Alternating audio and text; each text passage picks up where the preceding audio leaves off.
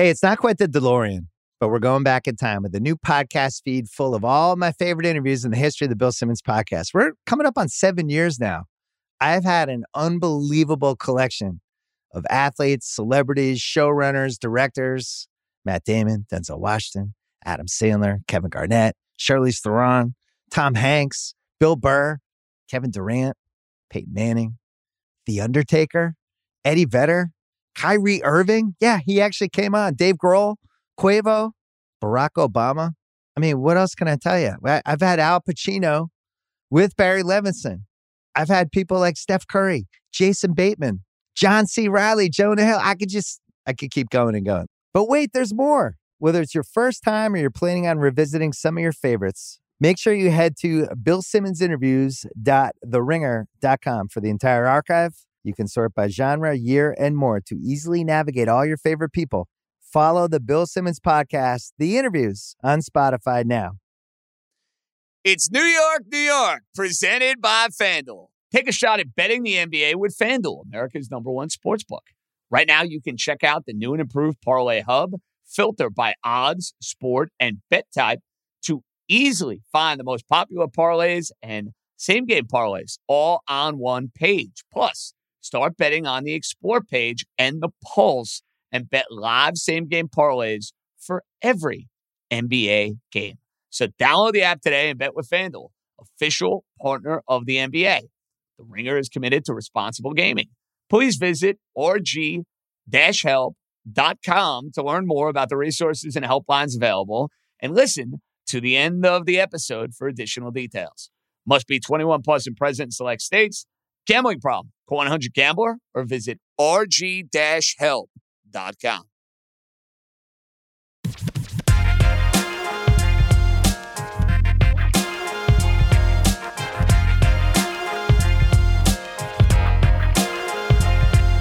Alrighty, let's roll, baby. Welcome in. It is a Monday edition of New York, New York with yours truly, JJ Johnson-Stremski. And first off, hope everybody enjoyed their weekend. Got a lot of sun, feeling the glow. And for the Met fan that complains that we never start the show with the Mets, not only are we going to start the show with the Mets today, I have my pal. He was with us throughout all the Rangers stuff, and he's doing Geico Sports Night with me in about, 40 to 45 minutes. CeeLo, Chris Lopresti, you've been a busy man these days. You're doing Yank postgame. You're all over the place. What's up, buddy? Good. How are we doing, man? I'm great. Unit hog, you would say? That's we have turned into the ultimate unit hog. Yes. Who are we kidding? Between you and me, my goodness. Listen, work ethic. We're grinders. Do what we got to do. We like to work. I think that's what it boils down to. Yes, we like to put money in our wallet. Yes, we want to see that bank account grow. You have children at home. Yes. You have mouths to feed. But I like to work. I like doing my podcast. I'm doing gambling stuff. I'm doing Jeter stuff. I got New York. I got television. How could I say no? If I might correct you, it's not work, though. We're talking sports. Yeah, it's not honest. work. Yeah, right. It's a loose term. Yeah. Term. I want to start Mets here. Yeah. This was a big game for them today. I don't know if you felt this. I did, absolutely. They lose the first two games of this series. Their offense is absolutely stunk. I hated Buck not hitting McNeil yesterday. I don't care how bad he's been. And they fall behind in this game, and the Met lineup is doing nothing. So maybe it's because I had a couple of units invested in the Mets. That always every helps. Which way. Yeah. FanDuel gave us something. A couple other folks gave us something. So I was in on the Mets big today. When they're down 1-0 in this game, and they left second and third with nobody out, and they don't score, I'm saying, by golly, if they don't win this game, they are going to be hurting going into the Subway Series and missing a golden opportunity to gain a game on the Braves. Well, Pete Alonso picked a good time to hit a massive home run that they needed really in the worst way. And not only just to win the game, and I know it got a little ugly in the last inning with Joely Rodriguez, but from an offensive standpoint, it's not like they won a low-scoring game, right? They put up some runs. The offense performed a little bit better after Alonso hit the home run. So that gives you, I'm not going to say added confidence, because I don't feel like they're lacking confidence. They're going through a struggle right now offensively, and that's why as you look ahead to the trade deadline, everyone wants to talk about what they need to add bat-wise to give the lineup a bit of a jolt. But to avoid the sweep, to put some runs on the board and quiet some of that narrative as you head into an off day when you know there's going to be a lot of storylines and drama and press and media with the Yankees coming, it's a good win, and you check that one off and you move on. How did they pitch to Alonso? I mean, I'm thinking about it now, and I'm very happy about it. Don't get me wrong. I'm not complaining. I know that there's second and third, nobody out, and you're afraid of a big inning. The only guy who can beat you from a power standpoint right now is Alonso. That's the only guy in the Met lineup. When I think about somebody who's going to hit the ball out of the ballpark and go and wreck a game, I know Musgrove's confident. I know the Padres won the first 2 games of the series. You can't pitch to Alonso there. No way. I mean, I don't know. Maybe I won't say a bit of a lack of respect, but like you said, the Padres feeling like, oh, we're in good shape here. And we came in, we won the first couple of games. We've got the lead. This Met offense hasn't shown us a lot. And, Alonso hasn't exactly been ripping the cover off the ball either. Not that that's a reason to, allow him a chance to hit a big home run and get back into the game because the guys after him haven't been hitting either. So, yeah, curious, little bit of a head scratcher. And thankfully for the Mets, it worked out. So the Mets get ready for the Subway Series where their lineup is reeling. They need a bullpen arm. Then you have the Yankees who win 2 out of 3. Judge is playing like a man possessed. Nestor Cortez, what can you say about He gave you what you wanted from Garrett Cole on Saturday. Point. And Cole, listen, maybe I'm getting soft in my older age, Sulo. They pushed him. Like, that was a game. Oh, he pushed because he knew that they needed it. Yeah. 100%. And it was the sort of game to me with Cole where if you have a loaded bullpen, there is no way in the world he's seeing the 7th inning. Because you and I, we took that sucker boost they put up on FanDuel. It was a loser. Never had a prayer. Judge, what was it? Hitting an RBI? Well, it did have a prayer because Judge gets a hit his first at bat. And we're like, okay, here we go. Let's have Cole do his thing. And then he never did. Strikeouts and he didn't come close. Well, we got the first part right out of the gate. Granted, the easier part. And then, Cole never sniffed it. But it was one of those games with Garrett Cole where you could kind of tell within like the first 3 or 4 innings that he didn't have it. No, especially the first 2 innings. It was kind of a miracle in many ways that he got through 6 with 2 runs. Yeah. And had both of those guys 0-2 in the 7th inning. He just made terrible pitches. He did. The fastball looked good. He was still hitting triple digits. One that just missed off the outside corner. So he had good command with the fastball. Both of the hits he gave up were on the breaking ball. And like you said, not great pitches with 2 strikes, too much plate. So look, I give him credit and I applaud the fact that he recognized the situation and tried to bulldog his way through it. And it just backfired a little bit. Whereas with Cortez on Sunday, he had it from the start. And I think there was 1 inning where they had more than 1 base runner. And that was the inning where Glaber drops the ball in left field when they went to 4 outfielders. So he was locked in and it was a good performance from him. You never know about these guys coming back from the All-Star break. Couple extra days off, especially Cole and Cortez, who went to LA. Does it throw off their rhythm of their program at all? So for Cortez to pitch as well as he did in a game that the Yankees needed as well, if we're being honest, looking at the standings and what the Astros are doing right now, that was huge. Good win. You take 2 out of 3 against an Oriole team that's been better than expected. This King injury, though, is problematic. And massive. The good news for the Yankees, Sulo, is that Cashman historically has done a brilliant job of finding relievers. Clay Holmes last year.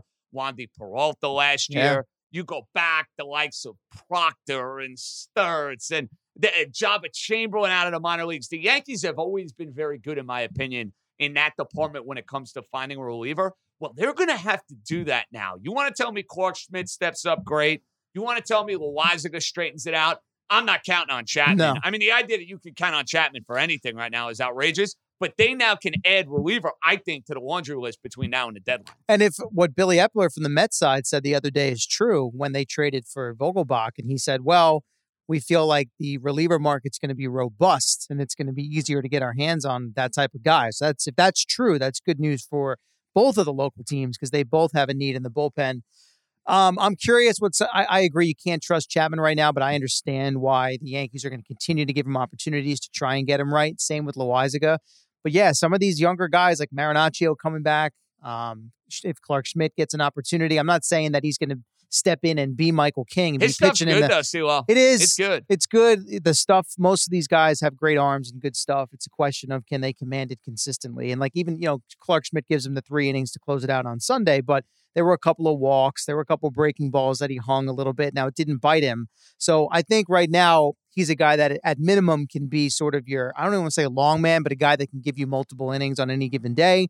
If a starter only goes 5 or 6, which they need right now. I mean, you can't be rolling the same guys out there time and time again. You can't be having Clay Holmes come in and get 5-out saves left and right, or else he's going to be gassed by the time you get to October. So, I mean, the bullpen stuff is so key, even without the injuries. And they've had a number of them now. King, we forgot Chad Green's gone Severino, already. Severino, that's sure. From a pitching standpoint. Even a guy like Luis Heel, who probably could have given you a little bit of a jolt. So they're kind of going down the depth chart right now. So yeah, I'm curious who Cashman lands on. And as I look at the market, and it's sort of an obvious name for, I think would work great for both New York teams. And I'm curious if either can get their hands on him. That would be David Robertson. Robertson's a no-brainer because he's pitched in big games. He's pitched in this market. He's handled the postseason. I would have said a week ago, Robertson for the Mets is a slam dunk, and the Yankees, not necessarily a fit. Now both teams have got to be saying, hey, this is somebody we want.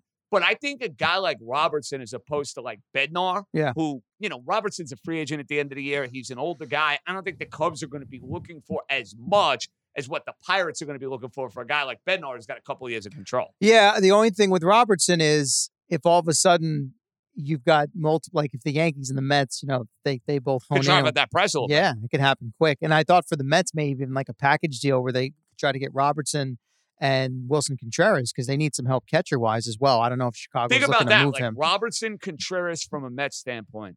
Robertson, Hat from a Yankee standpoint. Absolutely. Although I'm loving this report that they're in on Benintendi. And I don't even care about the vaccination I'm stuff. With you 100% on that. Yes. And you know what? Maybe you convince him by the time you hit the end of the year, hey, get the shot so that way you can play in a division series. He helps them so much. And not only that, Sula, if they get Benintendi, then all of a sudden Carpenter can work his way into that Donaldson mix where, hey, you put pressure on Donaldson where you say, all right, big boy, you're not hitting right now. You're not in the lineup against right-handed pitchers. Yeah, I like the Benintendi idea. I don't worry. Honestly, my first reaction, a week or two ago when the vaccination thing came out and the report was, well, the Yankees aren't going to be interested now. I didn't buy that for a second. To me, that smelled of, okay, well, that's an angle we can play to maybe drive the price down on that player.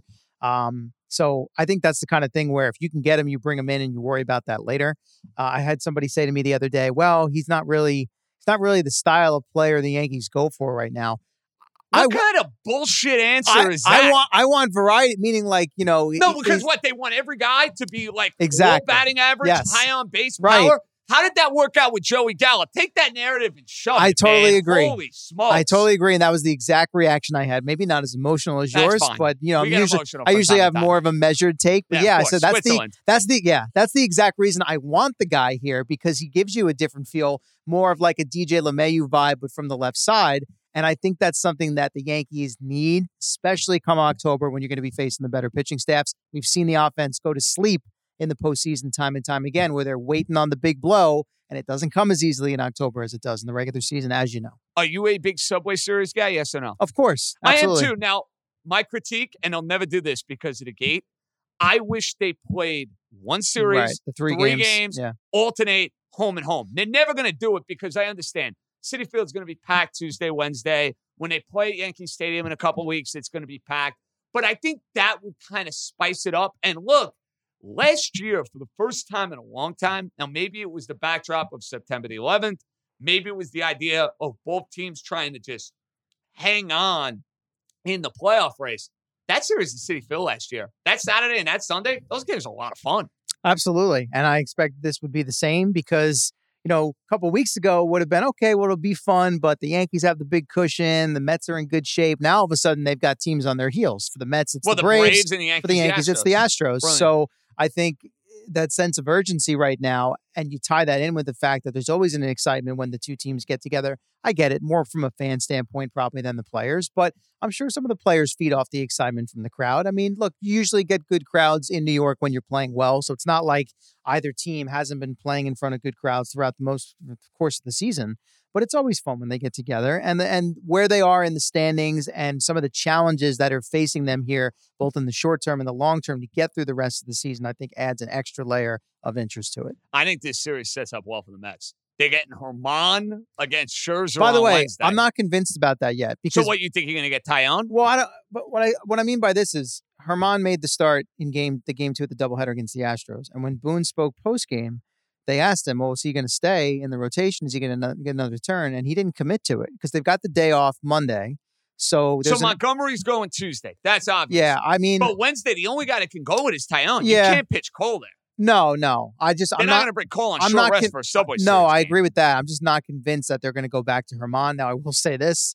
it's sort of like pick your poison I was right gonna now. say, Taillon's been terrible. Yeah. So I'm not exactly jumping for joy of him pitching My only either. point is they haven't like locked that in because I don't think they circled back with Boone on that yet. So I don't know that they've decided which way they're going to go. I mean, look, Germán gave you nothing to feel good about in that start against Houston. Different animal facing the Met lineup. So yeah, if you're asking me to choose between the two, I'd probably pick Germán just because I'm curious to see if he looks any better second start back in the big leagues, whereas he did not look good against Houston. Taillon, I don't know what to think right now. He pitched real well against Boston going into the break, but look how bad the Red Sox have been. It's like I almost throw that out the window now. Do you realize the Red Sox have not beaten anyone not named the Yankees since July 4th? Well, they haven't won a series against the AL East team. They got to sell. Sua, with the amount of free agents they have, Martinez, perfect trade chip for the Mets. I've been saying it for weeks. He fits the Mets so well. They need a power bat. They need a ribby bat.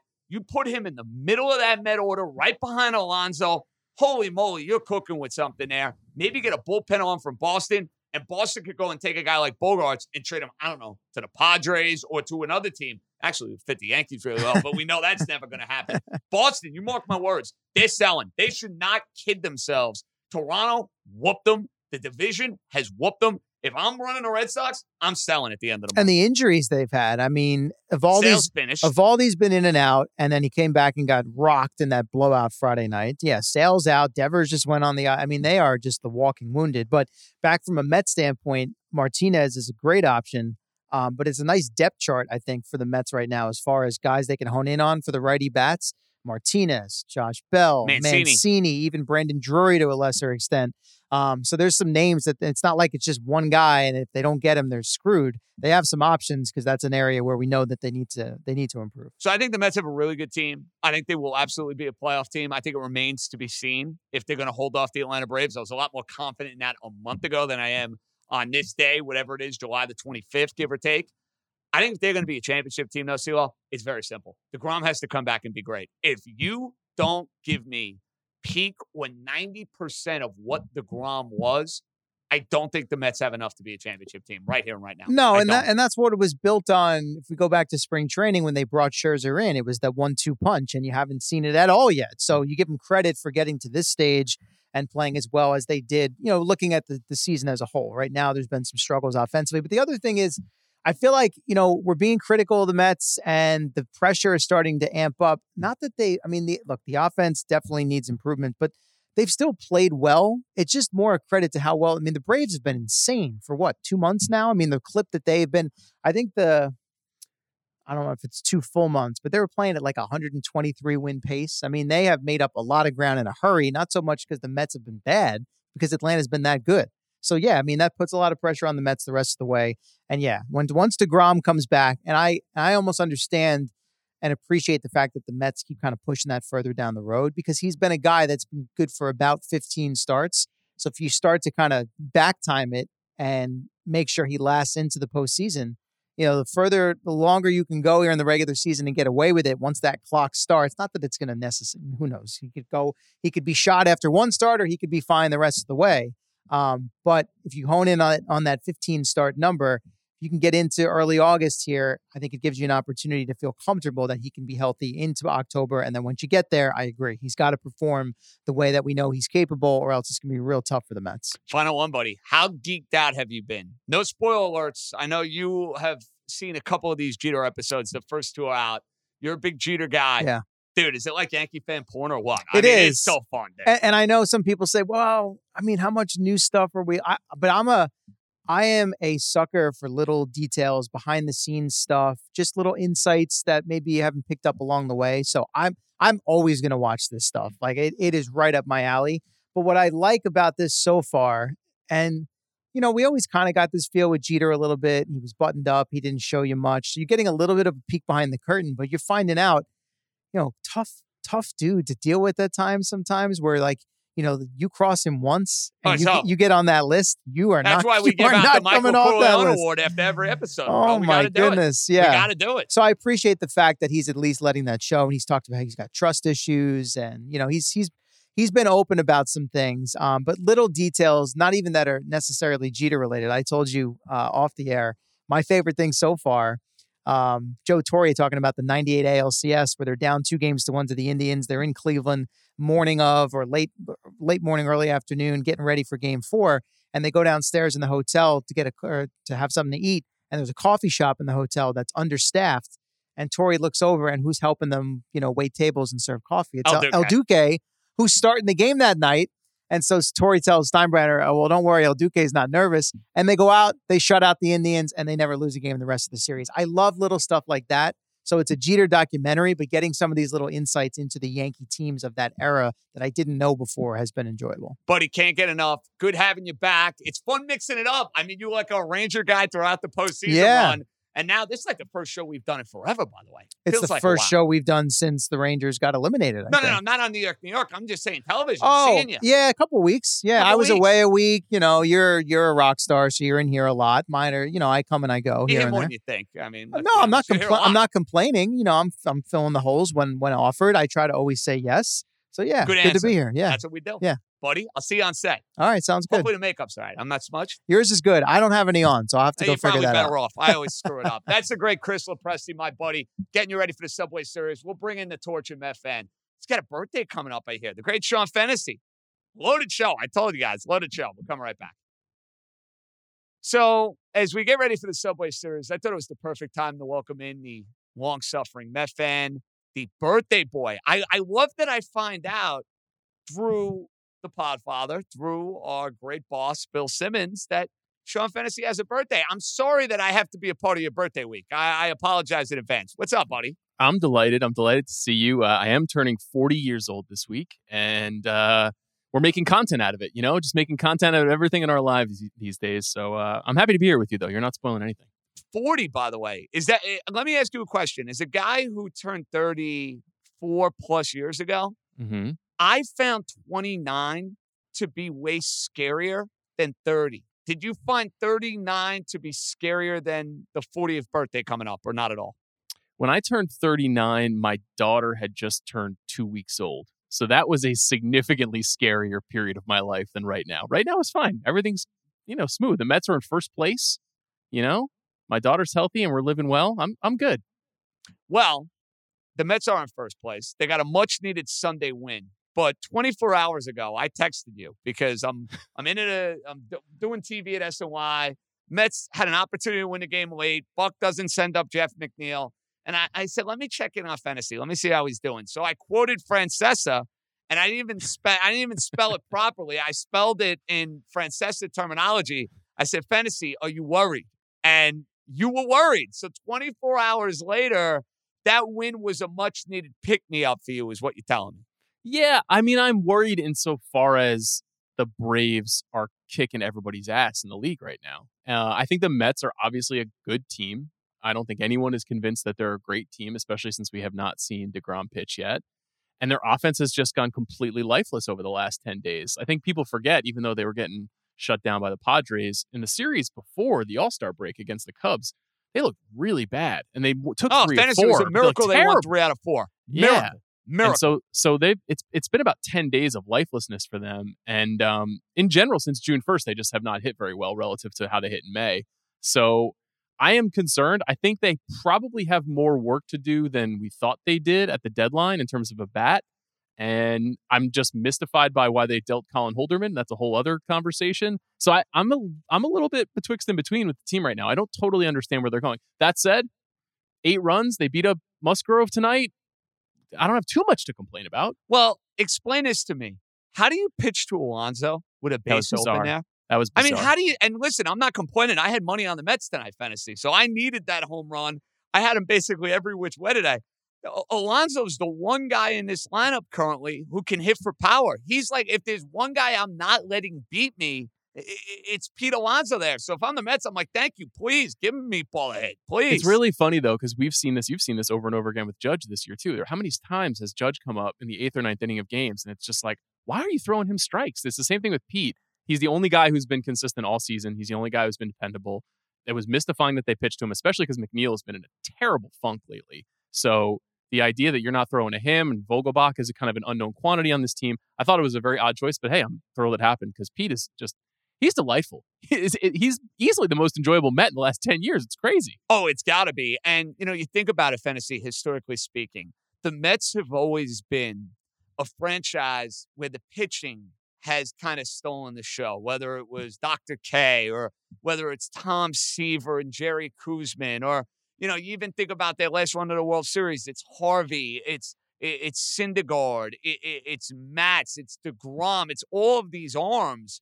So when you think about great Met position players, like especially guys who were there from start to finish, like, yeah, they added Beltran, they added Delgado, they get Gary Carter from the Montreal Expos and Keith from the St. Louis Cardinals. But I said this on a pod about 3 or 4 weeks ago, and I stand by it.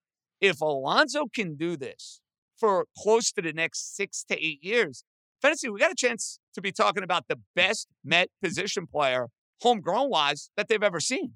Yeah, I mean, it should have been David Wright, and if David Wright doesn't get hurt and he gets, for that matter, for different reasons. Yeah, and both guys lost anywhere between 4 and 8 to 10 years on their Mets life, which is disappointing.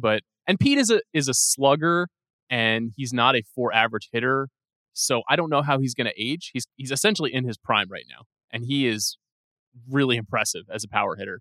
I don't know if he's going to be the kind of guy who can hit into his mid to late 30s, but he's already climbing up the leaderboard of every major offensive category for the team because the team just has such a weak history. They flashed a stat during the ESPN broadcast today that the last time a Met hitter led the league in RBIs was Hojo in 1991. That's 31 years ago. So it's just never been an offensively minded club. That's crazy to think about, and it's even crazy to think about the fact that the Mets have never had an MVP before. I know. It's really depressing. I mean, they've had a bunch of Cy Youngs. They've had Rookie of the Years, and they've had guys flirt with the award, obviously. I don't know if Alonso is going to be able to do enough this year to win it, just because there's too many good candidates in the National League, and Goldschmidt doing what he's doing with the Cardinals kind of puts him behind the 8 ball. But listen, absolute stud. You need more guys like him within the lineup. I want you to live in fantasy land outside of Juan Soto. Okay, outside of Juan Soto. He's not coming. He's not coming to New York. On July the 25th, he can have one hitter to add to the lineup, and you can't tell me Soto. Who is the guy realistically you want? I don't know how realistic it is, but I want JD Martinez. That's the guy. I think it's very realistic. I know that they're fantasy. The Red Sox are dead. That team is cooked. They have a bunch of guys who are free agents. Sale is not coming back. And you can't really kid yourself. Like, I know the playoff format is expanded and 6 teams get in. Sale's not coming back. They haven't won a series within the division. Like, if I ran the team, we're selling in the next couple of weeks. So I think Martinez is very realistic, dude. I think it's more likely that it's a Josh Bell or Mancini type. That's what everyone has been saying for weeks and weeks. I think they need a more impactful hitter, honestly. And Bell is having a great year and is a quality hitter, but someone who is feared is something that I feel like they're missing at the moment. And it's just because a couple of guys this season have just not played well. Eduardo Escobar has been I thought he was going to be a good player for you guys, and he still may have a moment or two. So I'm not totally giving up on him. I thought he'd be better. I agree with you there. He's been really bad this year, and JD obviously is maybe not a major league hitter at this point, and Dom I don't think will ever be back with Vogelbach getting acquired. And so, I mean, they're running. Tomas Nido has got like a 500 OPS right now, and he's playing every day. I mean, it's a brutal time right now in that lineup 7, 8, 9. So they have to add at least one more bat. Honestly, if they added 2, I'd be happy because it's a little bit strange that they refuse to let McNeil play left and Ken a DH, and then essentially strengthen the lineup every day. They've chosen not to do that. And so we're seeing guys hitting, it's been painful to watch some of the players who've been running out in the lineup lately. The good news for you with this ownership group, you're going to add a bat or 2. You're going to add bullpen arms. And you're going to be a much better team in about 2 weeks than what you are currently today. But you know this and I know this. If they're going to go deep in the playoffs this year and they're going to have a serious chance to win a World Series, to me, fantasy, it's very simple. It comes down to one thing and one thing only. Is DeGrom going to be DeGrom? So I say to you, confidence meter, 1 being the lowest, 10 being the highest. Where you at with Jake? I would have said 8 6 days ago. But when he had shoulder soreness and they pushed back the next rehab start / bullpen session, I got a little nervous. So I'm really at a 5 at the moment, which is terrifying because he was the most dependable Mets pitcher for years and years. And now I'm not sure what to expect. I will say, this might seem ridiculous given how important DeGrom has been to this team in the last 5 years. Even without DeGrom, this rotation has been unbelievable. No, I think really, it's actually... And Bassett over his last 6 to 8 starts has really stepped up. Bassett has been dynamite ever since basically he had that game where he gave up 7 runs and he was really beating himself up in the locker room and was really depressed. He's totally rebuilt himself. Walker has been fantastic. Carrasco is the weakest guy in their rotation at the moment if Peterson's coming out. And even Carrasco, I mean, it was kind of a mess tonight, but he didn't give up any runs against Pods. So, and Scherzer is Scherzer. Like he is as advertised. Obviously, he missed 7 starts this season, but aside from that, he's just a bulldog. So, if worst case scenario, you're going into the playoffs with Max Scherzer, Chris Bassett, and Taijuan Walker, is that bad? Is that really much worse than Max Fried and Spencer I actually Strider? think it's pretty solid, but it doesn't have the same wow factor than it would if DeGrom is a part of that rotation. Well, let me ask you this. You can fantasize fantasy about DeGrom and Scherzer being, I don't know, Kurt Schilling, Randy Johnson.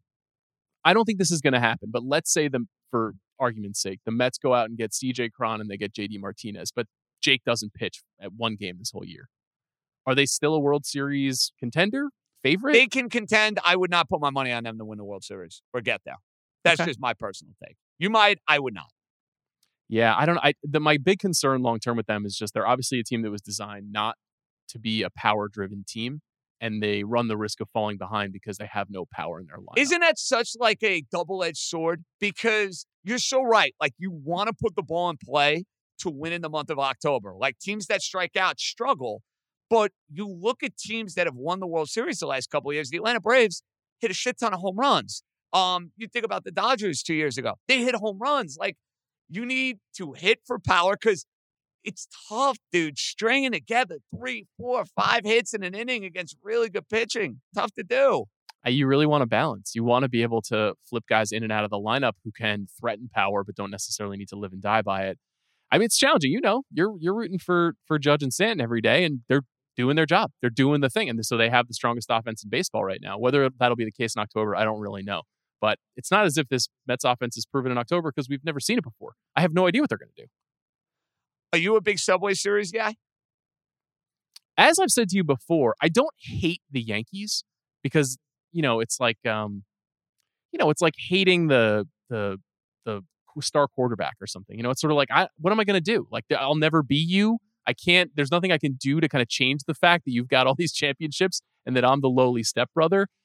So I look forward to it. And if the Mets win or take 4 out of 6 like they did last year, I love it. I have a great time. But if they get beat up, I'm just sort of expecting it, and part of it is because I don't live in New York anymore. So I'm not going to the games. When I was going to the games, the energy is different. There really, it heightens fantasy, the dynamic where I'm walking around town. I got my Yankee shirt on. The Mets win the game. Somebody's giving me shit. Whether it's somebody I know, whether it's somebody I don't know. That's fun. I almost wish they did 1 series, 3 games, and alternated every other year with the stadium. Because then and they'll never do it because they're never giving up the gate for Yankee Stadium as Citi Field. Yeah. Never going to do it. But it would in many ways like spice it up where, hey, you have the Subway Series this year. It's like an event. You know what I mean? Yeah, and bragging rights would make more sense. You'd more closely track what the results were from the previous year and say sort of like who is the king at the moment. That being said, I mean, how long has it been since we had 2 first-place teams going up against each other like 2006, I thought we were going to get a Subway Series, and I was scared shitless, dude, because I thought the Mets were better. And I still say to this day, if the Mets would have won in 2006 against the Cardinals, they would have waltzed to a World Series. Like, for you, that would bother me a lot more than 15, where I look at the Royals and I'm like, the Royals were better. They were in the World Series the year before. I know a lot of those games could have gone either way, but like the Royals, they had juju about them. That Cardinal team with 83 wins beat me in a Game 7 in my own building. That would haunt me, dude. Haunt me. Mets were leading after the 7th inning in 4 out of 5 of those games against the Royals, though. That's painful.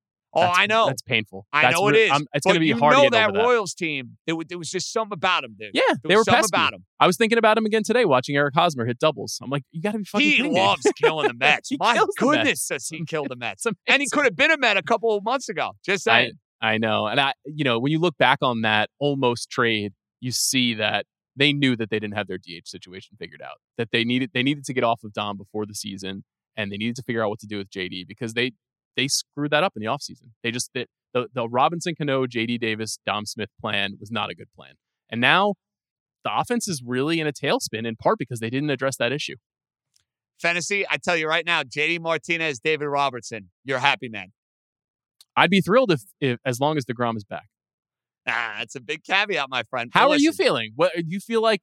Are you nervous about this series? Are you excited? How do you feel about the Yankees? The Yankees are not set up well this series. They have probably Herman going on Wednesday, which is a disaster. Scherzer against going Scherzer. for the Mets. Yeah. The Yankee bullpen is not right with this injury to Michael King. But the Yankees, listen, they're coasting. They're rolling in the division. It's about the Astros. And to be honest with you, Fantasy, it's about what they do with the deadline because they need a big arm. They need another bat. And now I think they need a bullpen arm. They got some work to do. Do you think there's any chance they take a run at Soto? Slim to none. Because I don't think they want to upset the apple cart in the room. That's my personal take. I would do it. I wouldn't think twice. You know where Soto's going to end up, Fantasy? St. Louis Cardinals. That's terrifying. That's what they do. Not now. I don't think they'll be able to do it now. I say in the offseason, Juan Soto is a St. Louis Cardinal. That's a move they make over and over and over again. Man, that's a hell of a lineup with Arenado and Goldschmidt. Oh, you ain't kidding, man. Scary. And they do a wonderful job of selling their players on St. Louis and the love affair with St. Louis. Watch them stay. Buddy, I'm so glad we did this. Thanks for staying up, even though it's not that late by you. Happy birthday. And I got to know, this is my parting gift. This is my gift. Yeah. As you were rocking that mean mustache right now. Yeah, Can I pull it off come October? I'll be mustache bros with you if you want to. Just let me know. Let me know. I'm going to get booted out of my apartment, but you know what? I think it's worth it, Fantasy. This is more about me turning 40 and just trying something new. You don't have to do this to yourself, Yeah, but I do. Yankee solidarity, Fantasy solidarity. I'm in, bud. I'm in. All right, brother. Good to see you, man. Thank you. My pleasure. That's a great show on Fantasy. We'll wrap it up with some voicemails right after this. Fun start to the show. Fantasy is a Met fan that's in the minority. Because a majority of the Met fans in my life that I know very well detest the Yankees. And, I expect that to be the case. You live in New York. There's the dynamic. There's the back and forth. There's, the trash talk that goes on. I'm in a weird position. I understand that. Because I'm a big Yankee guy, as you know, but I work. In addition to our wonderful podcast here at The Ringer, I work at SNY. So for me, for the podcast and for the television network I work for, it behooves me and business when the Mets are doing well. Whereas younger me would take way more satisfaction, like the Met teams collapsed in 2007, 2008. Yeah, when I had to get Met fans give it to me in 2006. Yes, 21-year-old me gave it to the Met fan. You better believe it. Now that's kind of evolved a little bit. I'd like to say we've matured a little bit. Now, if the Mets ever beat the Yankees in the World Series, that will definitely come out in me. But hey, I will get into the Subway Series. I'd prefer, like I said, 3 games, alternate site every other year. I think that'd be the perfect way to do it. But Tuesday's going to be rocking at Citi Field. Wednesday's going to be rocking. I hope we have the same intensity for those 2 games that we had for the Saturday, Sunday games in September last year. That was a whole lot of fun. And remember, Tuesday, we'll have a live, probably about 20 to 25 minutes after the game. Wednesday, we're doing a pod. We're changing our schedule a little bit this week. Tuesday, live, right after Yankees-Mets. Download the app. Wednesday, pod, wrapping up the Subway Series as a whole. Thursday, Jeter.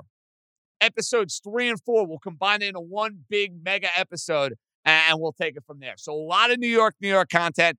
And we're going to have the same game parlay right before I get to Citi Field, which you guys are going to enjoy. So there's a lot cooking. And I got all this Ringer gambling shit going on. I don't stop. I literally don't stop. But that's a story for a different day.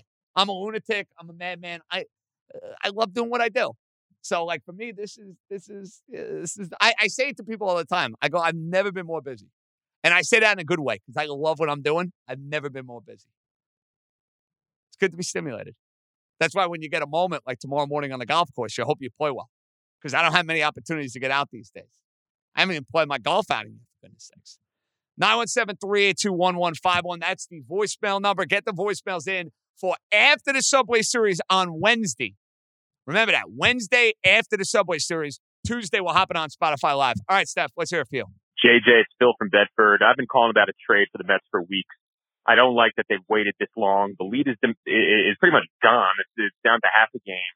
The offense is a disaster. I mean, this is not anything new either. This has been going on since the beginning of June. They should have made a preemptive move.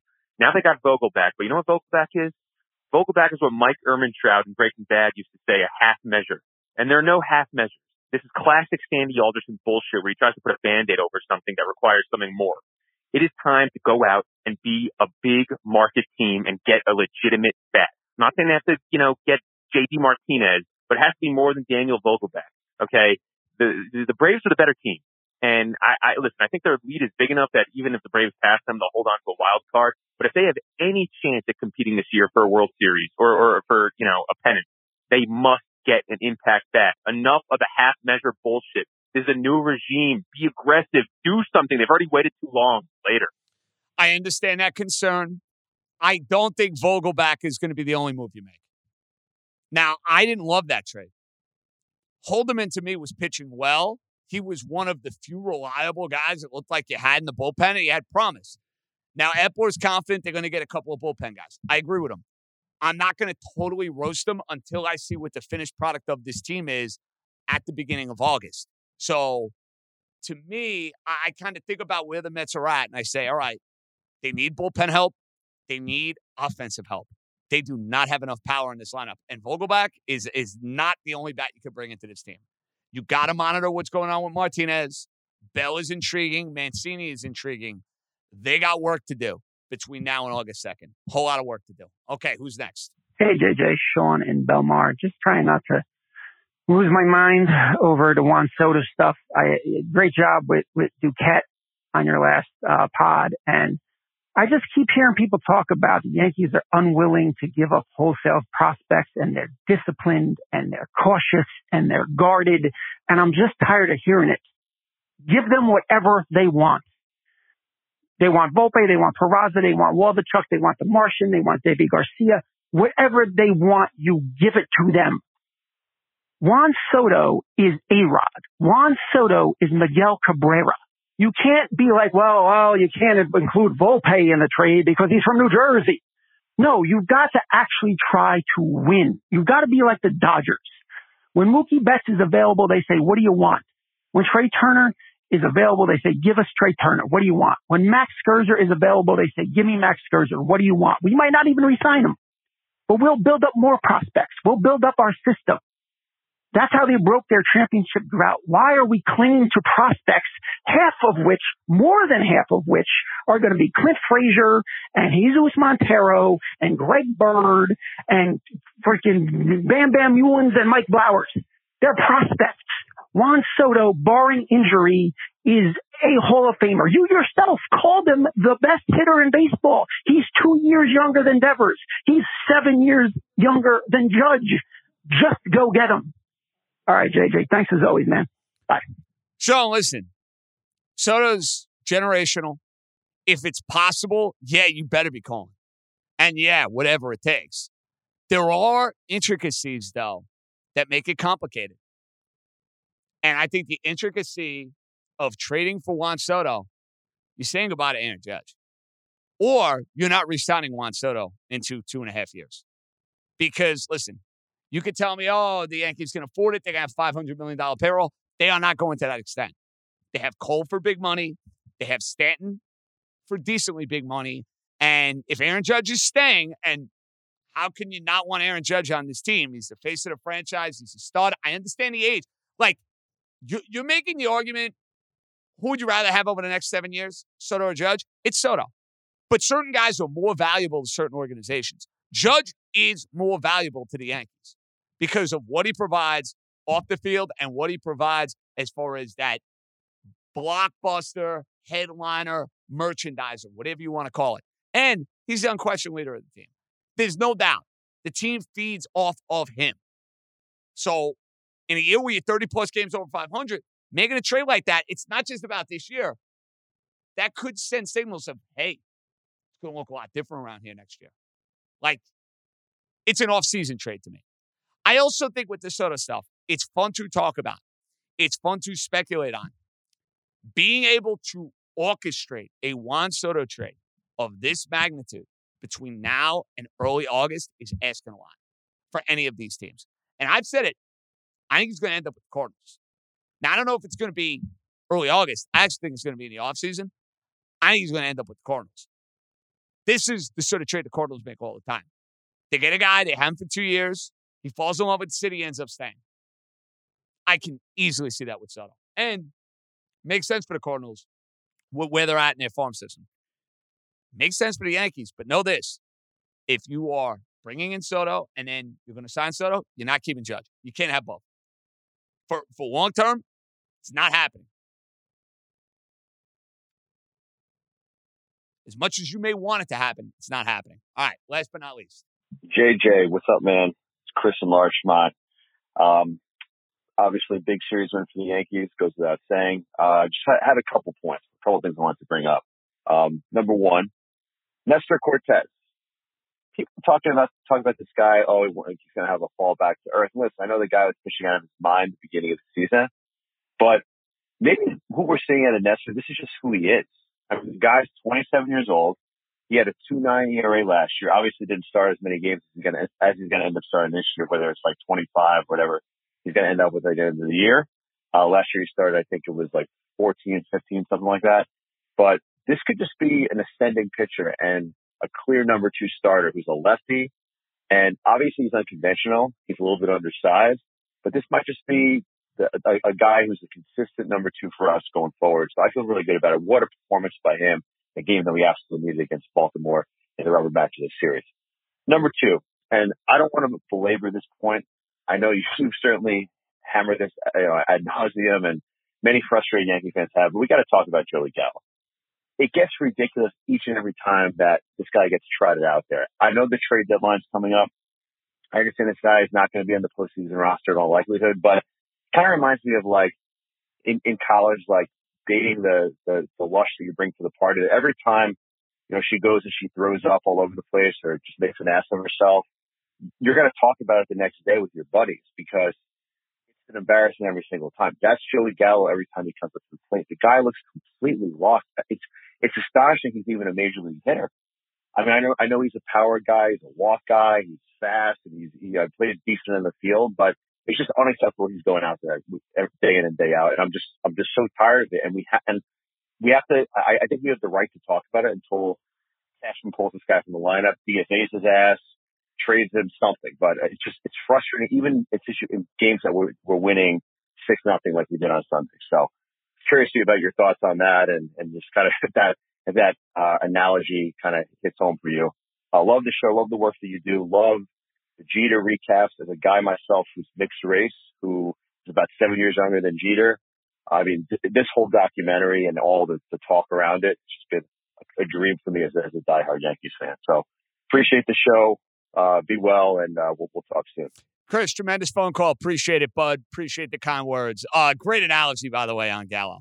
And I like these guys. I think they're very good. Ruocco, I love. And Maben's got potential.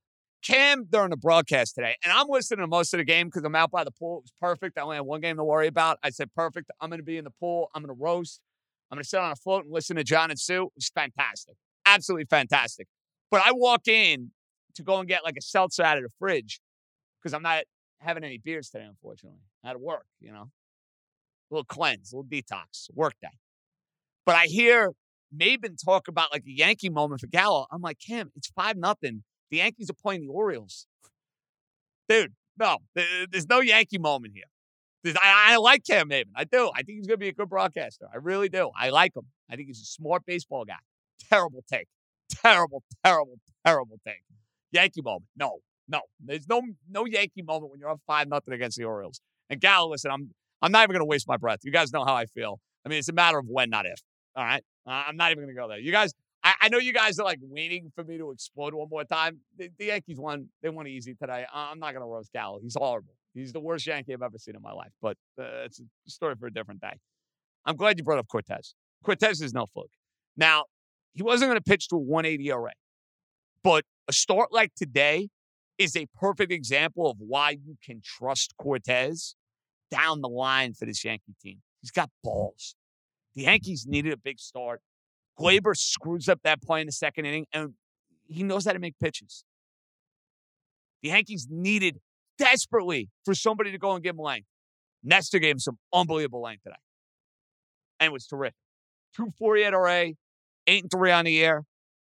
I love me some Nestor Cortes. I can't get enough. We got to get him on the podcast. My sister met him out in L.A. last week. Somebody's got to get Nestor Cortes on the podcast. Can we do that, please, and talk about my mustache that I'm going to grow in October? All right.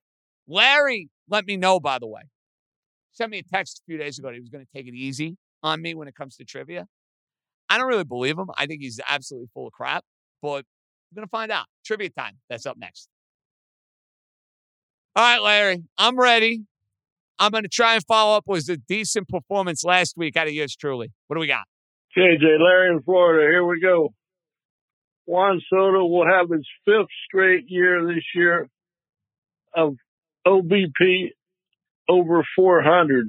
Only 2 players since 61 started their careers with their first 5 seasons of OBP over 400.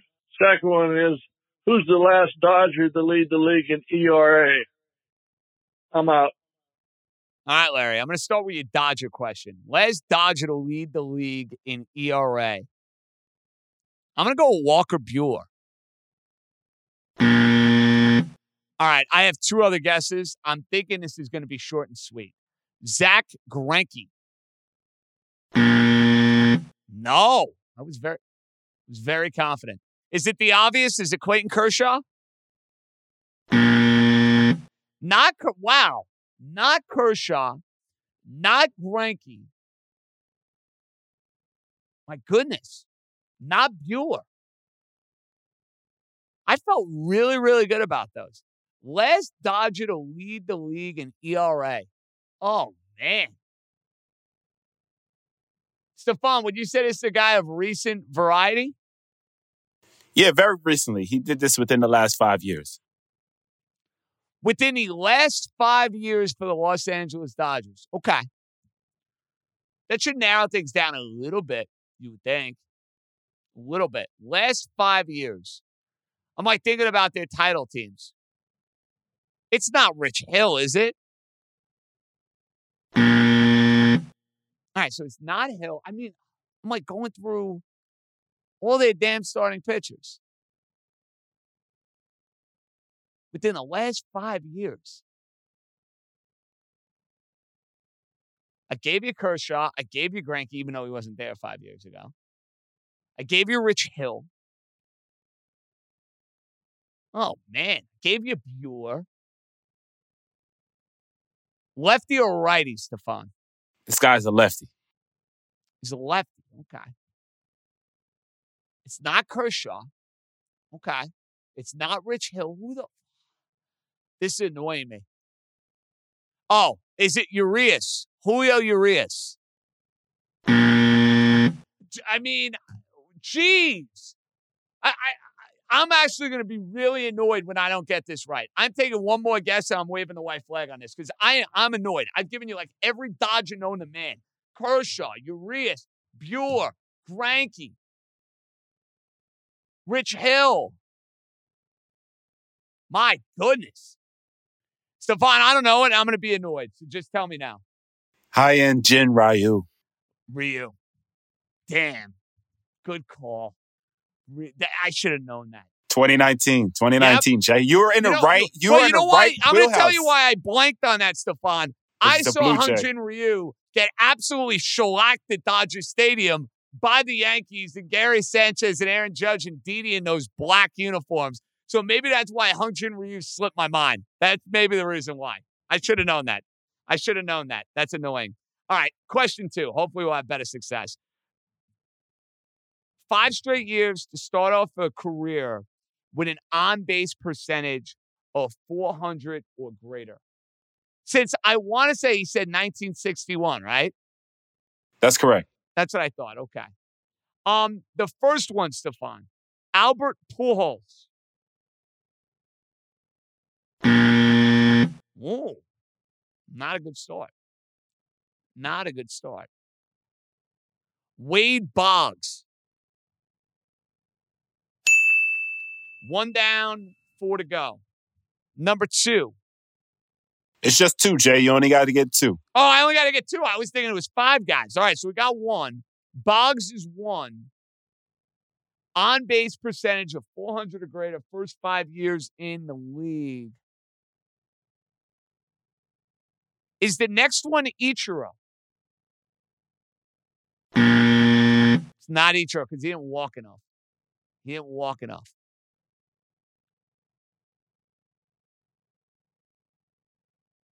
You got to think of somebody who's came in and just taken the league by storm. 1961. I'm like thinking of guys. George Brett.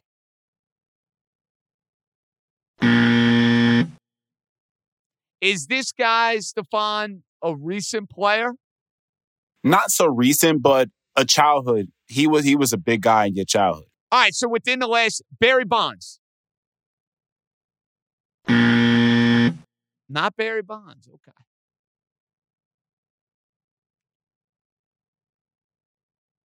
Don Mattingly.